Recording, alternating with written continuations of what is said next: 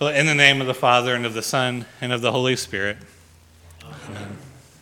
So as a Christian holiday, Christ the King is a pretty new festival. It was first installed in the Roman Catholic Church calendar by Pope Pius XI in 1925. And the historical context was that the Pope at the time was concerned about the complete splintering of Europe following the First World War. And so it evolved throughout the 20th century into a festival, and Lutherans adopted it into the 60s and 70s. It became a festival that was less concerned about Christian unity, and it became more seasonal, pointing toward the coming Advent. And so the focus of the holiday came to be more about Christ, who reigns now over all creation, and who is coming on the day of judgment to put his enemies under his feet. And so the church year begins in Advent, next Sunday, with the hope of the coming Messiah who will save us. And the church year ends with a declaration that Christ is, in fact, sovereign over all. The whole church year is like a long liturgical procession. And it's a procession where Christ comes first, but he also comes last. Christ is now king, and he is the king who will come to claim us as his own for all eternity. And so this is where our reading from Colossians fits in. This text is a word of thanksgiving for what God does for us through Christ our King. When you read passages like this from St. Paul's letters, I always recommend look at the verbs as you read the passage. Pay attention to the verbs. Don't overlook the action words. St. Paul writes that God has qualified us to share in the inheritance of the saints. He has rescued us. He has transferred us into the kingdom. He has redeemed us, and he has forgiven us. God has qualified, rescued, transferred, redeemed, and forgiven. And so what we notice when we look at all of those verbs in this passage is that all of this that we give thanksgiving for is God's work. And so we see the sovereignty of God at work. We see Christ the King at work because it is all that he does for us. Nothing in these verses is about what we do for ourselves. It's what he does for us. St. Paul says that God, through Christ, has qualified us to receive our share of the inheritance of the saints in light. That's such a great and important metaphor because you cannot earn an inheritance. Right? An inheritance is what someone else chooses to give to you. It's not really based on your actions, not on your character. It's not something you can control. It's entirely based on the giver's willingness to pass it on to you. Likewise, the inheritance we will receive in eternity is all God. It's all from him. St. Paul in the same passage also writes that we have been delivered from darkness and brought into the kingdom of his Son. And again, you see that it's not our work. We don't find our way out of darkness. Rather, God brings us into the light, and he brings us out of darkness. And not only does he bring us out of darkness, St. Paul says he makes us citizens of the kingdom of Christ. The biblical picture is of the Israelites being led out of slavery in Egypt by God's gracious care. And not only did God bring them out of slavery, he also wants to give them a promised land full of milk and honey. He has a glorious promised land for them to reside in. And that historical picture is for us a spiritual picture of what God does for us. We are delivered out of Egypt and brought into the promised land. God rescues us from the power of darkness and makes us citizens of his kingdom. And so on Christ the King Sunday, this lesson is of the utmost importance. What Paul says to us is that there is no power greater than Christ the King. Darkness does not overcome light. Sin is not greater than what Christ has done for us on the cross. The devil is not greater than God's love for us. The powers and principalities of this world are not greater. The demonic forces that oppose God are not greater. There is no greater power for you than Jesus Christ.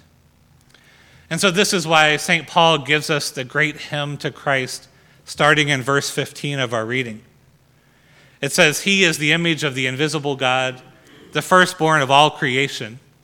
For in him all things in heaven and earth were created, things visible and invisible. All things have been created through him and for him. He himself is before all things, and in him all things hold together." In other words, Paul is telling us not to be tempted to believe that there is something more powerful than Christ in your life. There is no government official more powerful than him, no supernatural power.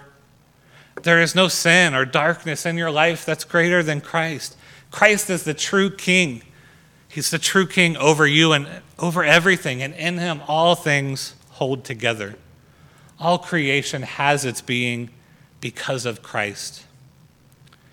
Now, in the gospel reading this Sunday, it wasn't obvious to the onlookers that Christ was the greatest power in the world. We see that while he was on the cross, the leaders of the people scoffed at him, the soldiers mocked him, and even one criminal who was on the cross next to him could not resist the opportunity to deride him. All of these people had one idea of power. For them, power is only found in the ability to dominate someone else. It's found in wealth and weapons. It's found in ambition. But Christ shows us that there's a greater power. And that's the power of God to reconcile the world to himself through the sacrifice of love. And that's what the second criminal sees. He sees the true power of Christ. And he has faith that Christ in his loving power is good. Notice how Paul ends all of his great description of Christ's power. He says, God was pleased to reconcile to himself all things by making peace through the blood of his cross. The cross is the true power of God. The cross is the true power of Christ in your life. Because it was at the cross where Christ rescued you from darkness. It was there at the cross that he qualified you to receive the inheritance of the saints. It was at the cross where he made you a citizen of his kingdom. And it was at the cross where he redeemed you from the devil and where he won for you the forgiveness of sins. Christ did it all. In his power, he secured all of this for you. And in his power, we must not forget that Christ was the king who reigned with a crown of thorns. And as we remember that it is all what Christ does for us, it's most important that we remember that we are like that criminal on the cross hanging next to him.